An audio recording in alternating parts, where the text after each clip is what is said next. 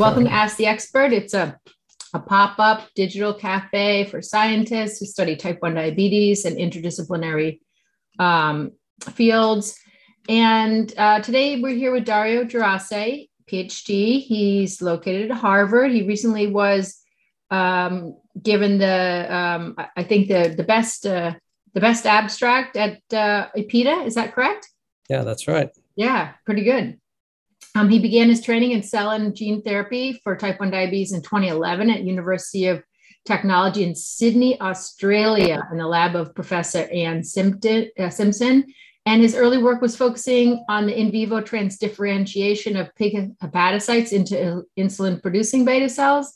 He then received his PhD in 2017, also at the University of Technology in Sydney, where he was looking at the differentiation of mouse mesenchymal stem cells into beta cells. And then he moved to Boston to Doug Melton's lab at Harvard as a postdoc, where he's currently working on the genetic engineering of immune-evasive human stem cell-derived islet cells. So basically trying to find and create the invisibility cloak for islet cells so that they can be transplanted into those who need candidates, such as those who have type 1 diabetes. That's exactly right. Yeah. So welcome. So happy to have you and love to see some slides. Yeah, of course. Thank you for the invitation. Let me try and share my screen here now. Okay. See how we go. Okay, well, once again, thank you for the invitation, Monica. I've been following all the Sugar Science Ask the Experts videos on YouTube, and they're always very interesting and very informative. So I'm happy to be here to share some unpublished data. I've been in Doug's lab now for about 4 years, working on this problem of engineering immune-evasive human stem cell-derived islet cells. And I think this is probably one of the hottest topics at the moment in the field of beta cell replacement therapy. Agreed. And in fact, I think ViaCyte just did a press release on some really interesting clinical trials that they're going to be doing with their gene-edited lines. So it'll be interesting to, the safety and efficacy of those trials. But I'll start off now, I think. And I like to start with this slide because it really shows the proof of concept as to why we're interested in generating stem cell-derived islet cells. And this slide essentially tracks glucose concentration in diabetics pre and post islet transplantation. And so before islet transplantation, you can see that their blood sugar levels vary quite significantly throughout the day. So this is throughout the time course of a day. And in gray here is the normal glycemic range. So this is really where these people want to be. Normal people are within this range. And in fact, after islet transplantation, you can see that this works quite well in normalizing their blood sugar levels. And so this really is the proof of concept as to why we want to use stem cell-derived islet cells as a cell replacement therapy. And the reason being is that islet transplantation is limited by has two major limitations.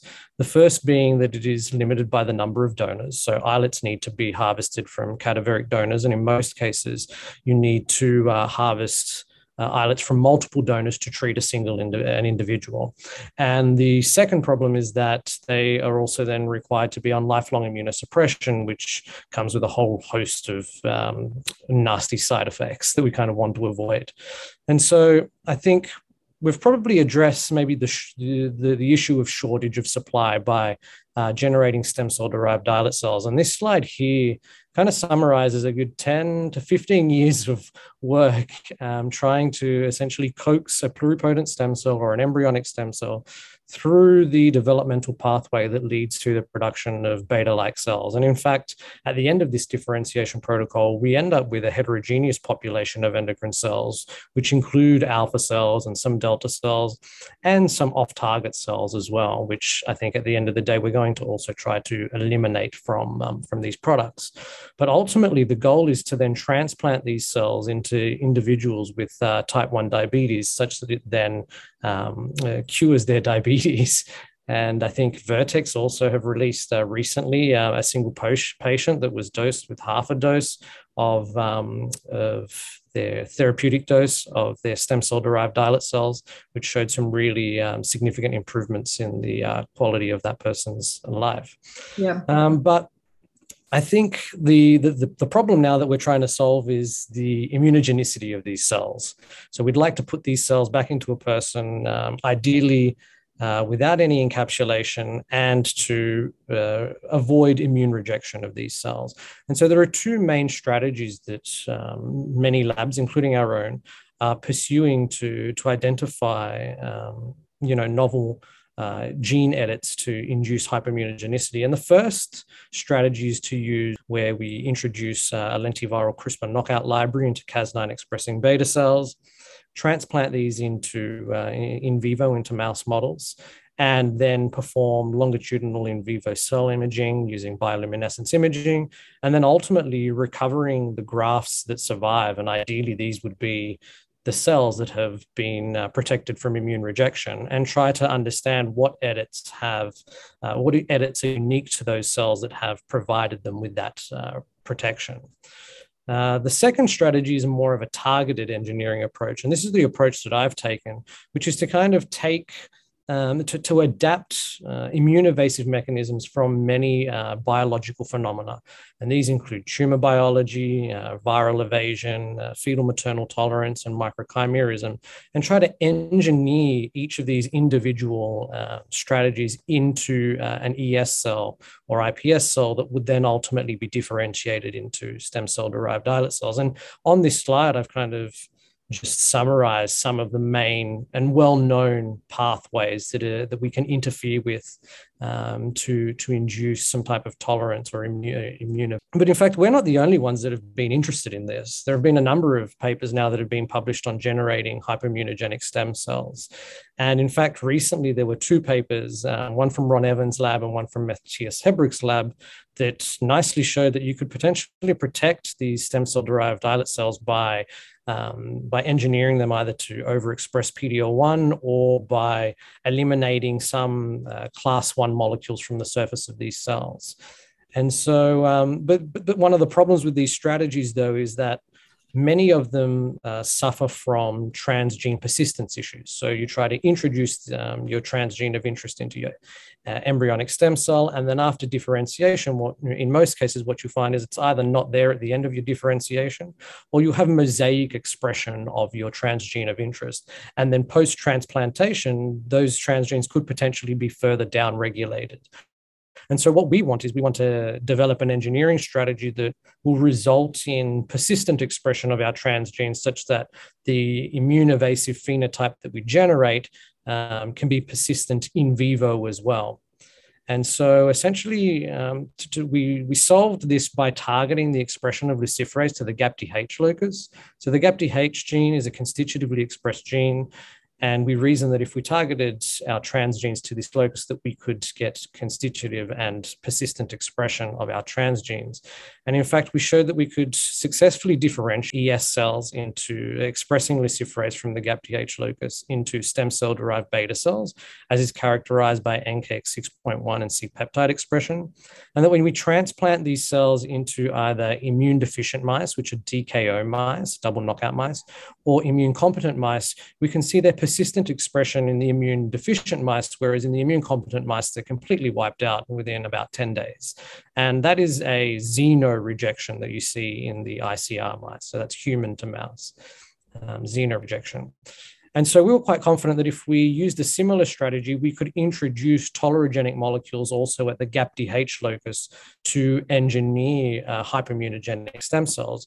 And so we actually generated a very similar construct where we introduced luciferase as a reporter of cell viability, because ultimately we want to determine whether our cells are surviving or dying, both in vitro and in vivo. And luciferase is a great reporter of cell viability, and also co-introduced tolerogenic molecules. And in this case, I'm going to use HLA-E, the HLA-E long chain fusion as an example.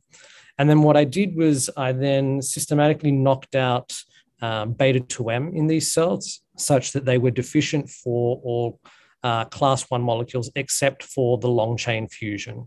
So these cells now either express, so we've generated 3 cell types now: wild type cells that express luciferase and that still express all their MHC molecules, beta 2M deficient cells, so which are a control line that express no HLA, and then these Beck cells which express luciferase and only the HLA-E single chain fusion, but no other class 1 molecules. Dario, why did you guys go for HLA-E first? I mean, did you ever think about HLA-G, right? Because that's a protective feature at the placental trophoblast from kind of create, it's helping create that immune privileged space of the placenta. Yeah, that's exactly right. So we did test a number of HLA molecules. We also tested HLA-G, and we found that HLA-E had a stronger effect versus HLA-G. So that's why we kind of went with HLA-E over HLA-G. But you could also introduce HLA-G as well, because at the end of the day, I think ultimately it's going to require multiple transgenes to really achieve true hyperimmunogenicity. But in this case, we've gone with one to kind of show proof of concept. Okay, cool. Yeah. And so then ultimately what we wanted to do was show that we could differentiate all of these gene modified lines into SC beta cells using our differentiation protocol. And so this data here just shows that we can differentiate both the wild type, the HLA deficient, and the Beck line into stem cell derived beta cells, and that there's no significant difference in the number of beta cells that we generate from all of these 3 lines. And that's really, we also then characterize these cells in terms of their HLA expression and show that only that wild type cells upregulate HLA expression upon interferon gamma stimulation, whereas the other 2 cell types, the HLA knockout and the HLA-E expressing cells, do not upregulate HLA class 1 expression. And that HLA-E expression is constitutively expressed only on the Beck cells, Beck beta cells, whereas in the wild type cells, it's upregulated, whereas in the basal condition, it's quite lowly expressed. And then finally, in the bottom panel here, I wanted to also confirm that these cells express luciferase at essentially equivalent levels. And so we just did a comparison of luciferase expression in all these 3 lines. And as you can see, there's overlapping luciferase expression in SC beta cells derived from all of these 3 lines. So next, ultimately, what we wanted to do was test these SC beta cells in vitro co-culture assays first. So what we did was we isolated various immune cell subsets from peripheral blood from various donors, allo donors, not necessarily diabetic. In fact, we're blinded to whether they're diabetic or not. So for human donors. Yeah, they're just human donors, okay. Allo-human donors. And then we co-cultured them with the SC beta cells derived from these gene-modified lines. And they used luminescence as a readout for cell survival. So if the cells still light up, they're alive. And if there's no light, they're dead, essentially. Yeah, that's an elegant, but also very short and sweet sort of way of doing things. It is. It's very nice in the fact that you can also translate the same assay in vivo. So you're not working with 2 different assay systems. Mm-hmm. You're using the same assay both in vitro and in vivo. Nice. So essentially what we did was we co-cultured them as described, and then determined percent survival based on luciferase expression and relative to the addition of no PBMCs. So you would expect that in the absence of any PBMCs, you'd see no killing of your SC beta cells. And what you can see in this figure here, that at multiple effector target ratios, in blue is cells that were co-cultured, or SC beta cells that were co-cultured with naive PBMCs, and in red are activated PBMCs. And you can see that in the naive condition, that beta 2M knockout and Beck expressing beta cells are somewhat protected from PBMC destruction. And you can see this at both effector target ratios, whereas activation of PBMCs essentially results in a wipeout of all the SC beta cells derived from the gene lines. And we can also see a similar profile, but it was not as strong, with CD8 positive T cells. So when we isolate CD8 positive T cells from the same donors, repeat the assay, we can see a similar type of profile and protection against CD8 positive T cells. the next thing we kind of wanted to look at was their protection against NK cell cytotoxicity. And the reason being was that once you eliminate HLA expression, the dogma suggests that these cells would be then susceptible to NK cell cytotoxicity, which was also one of the reasons why we introduced HLA-E into the cells to kind of be a inhibitory signal to NK cells in the absence of any other classical HLA expression. But what you can see in this, this is some data from a recent paper published in Stem Cell Wild Type and HLA deficient platelets. And what they did was that they looked at NK cell activation when co-cultured with primary human NK cells. And what they found was there was no significant difference in NK cell activation between wild type and HLA knockout cells, whereas K562 cells, which are known to be stimulatory to NK cells, did activate NK cells. And in a similar study, also published recently from Sonja Schrepfer's lab, they showed that human primary NK cells could not destroy HLA deficient endothelial cells. And so if you take a closer look at this top panel here, you can see wild type cells, HLA deficient cells, and their transgenic line, which was a HLA CT2A CD47 knock-in line. And as you can see, that there's no significant difference in the survival of these cells, but only when you add in interleukin-2 to the primary NK cells do they become activated and then start to kill HLA deficient cells. And in fact, we saw something similar with our SC beta cells. So we tried to repeat these assays. We co-cultured our SC beta cells with two different NK cell systems. The first system was using the NK92MI cell line, which is an IL-2 independent cell line. It's been retrovirally transduced to produce its own IL-2. And what you can see is that the HLA deficient cells, well, the beta-2M negative cells in this system are somewhat more susceptible to NK cell cytotoxicity, whereas the HLA-E knock-in cells are protected from NK cells. And then we have K562 and Raji cells in there as our positive and negative controls, respectively. However, when we co-culture our SC beta cells with primary NK cells that have also been pre-treated for 5 days with IL-2, which you would anticipate would destroy HLA deficient SC beta cells, we actually see no significant difference in NK cell cytotoxicity against all three gene modified lines, which is surprising when you think back to Sonja Schrepfer's work, where they showed that if you stimulated with IL-2, you could induce cytotoxicity against HLA deficient endothelial cells.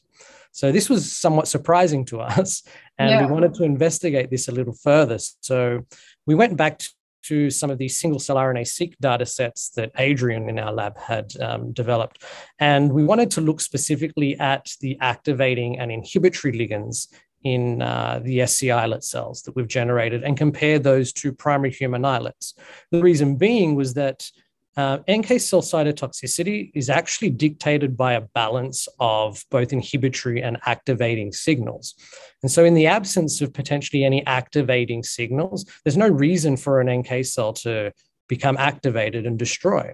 And so you can clearly see here when we compare activating expression of activating ligands versus inhibitory ligands, that SC beta cells or SC islet cells and primary human islet cells display a quite strong and distinctive inhibitory phenotype versus activating phenotype. And this may explain why our SC beta cells are somewhat intrinsically resistant to NK cell cytotoxicity within the context of HLA deficiency. We also then wanted to confirm the RNA-seq analysis by looking at protein expression by FACS. And so we confirmed the expression of some of these molecules on the surface of our SC beta cells in all three lines. And you can see that our cells express CD47 and nectin, PVR as inhibitory ligands, but that they don't express many activating ligands. And then finally, what we wanted to do, I think, which is really kind of the proof of the pudding, was transplant these cells into humanized mice.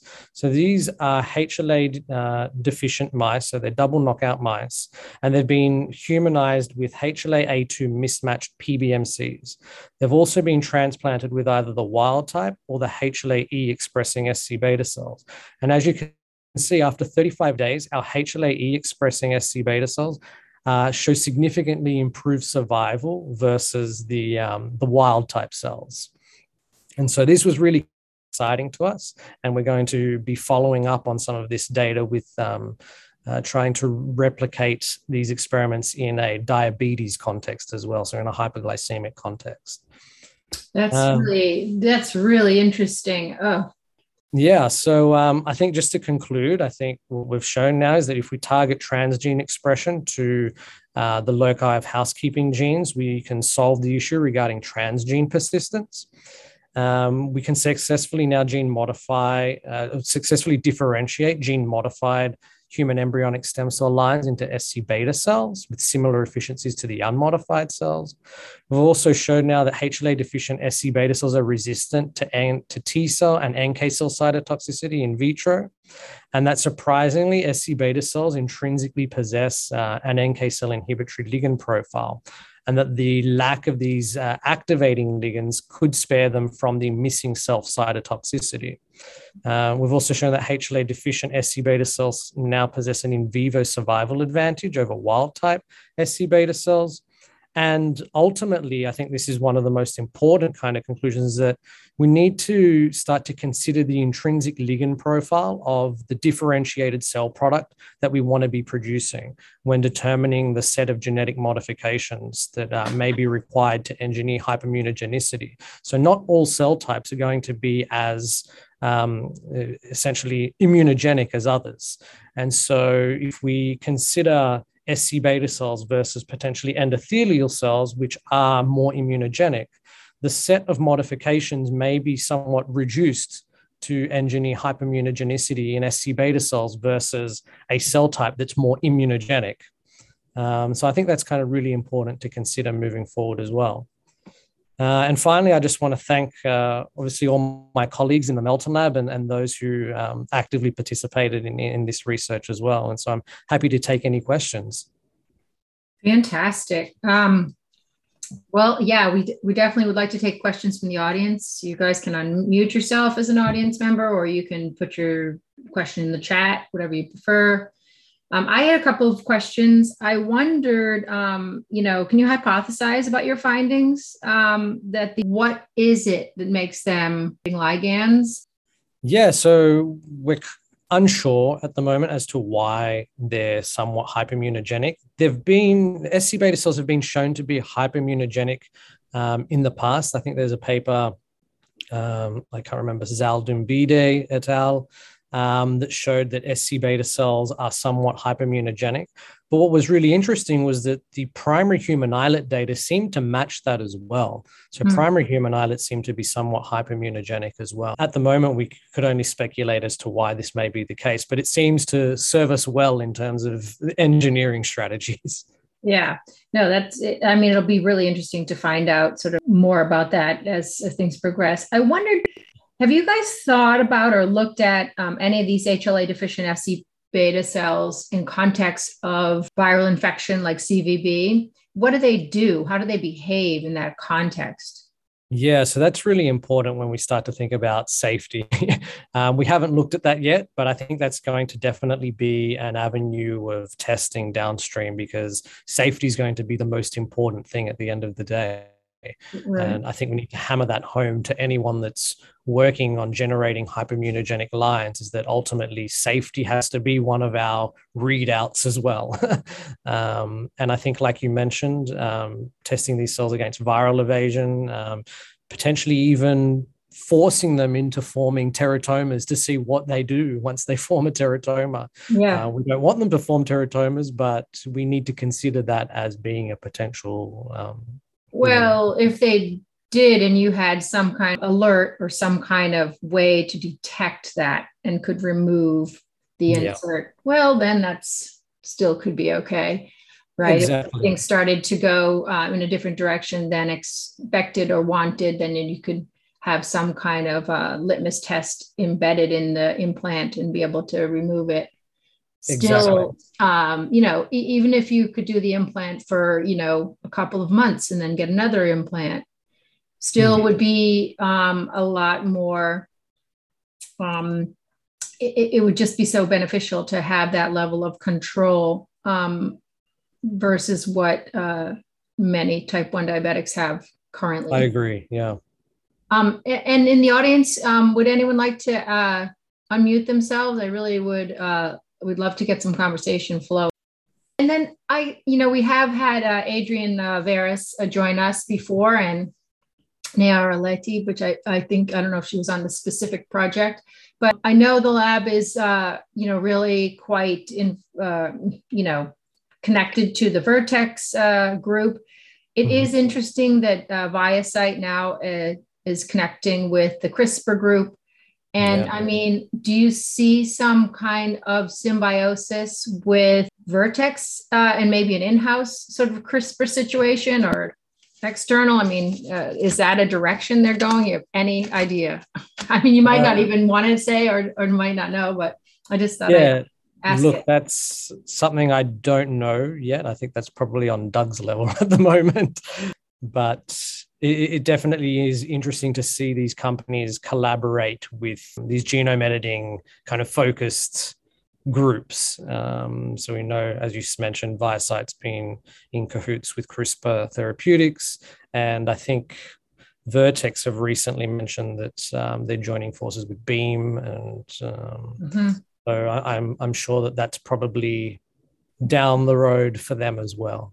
I think it's all good news. I think collaboration, with some healthy competition right between the two camps could really drive, the research in the area forward. So it's great. It's really great. Yeah. And what's next for you? You're going to publish these results. I hope that's on the way so everyone can read all the finer details of the paper. Yes. That'd be cool. Yeah, so this is all in preparation, trying to wrap this up now with the last models, as I mentioned, putting these cells into diabetic humanized mice. As you can appreciate, these are challenging models to develop. Yes. And I think the next step would be testing these in a more clinically relevant model. So going maybe into non-human primates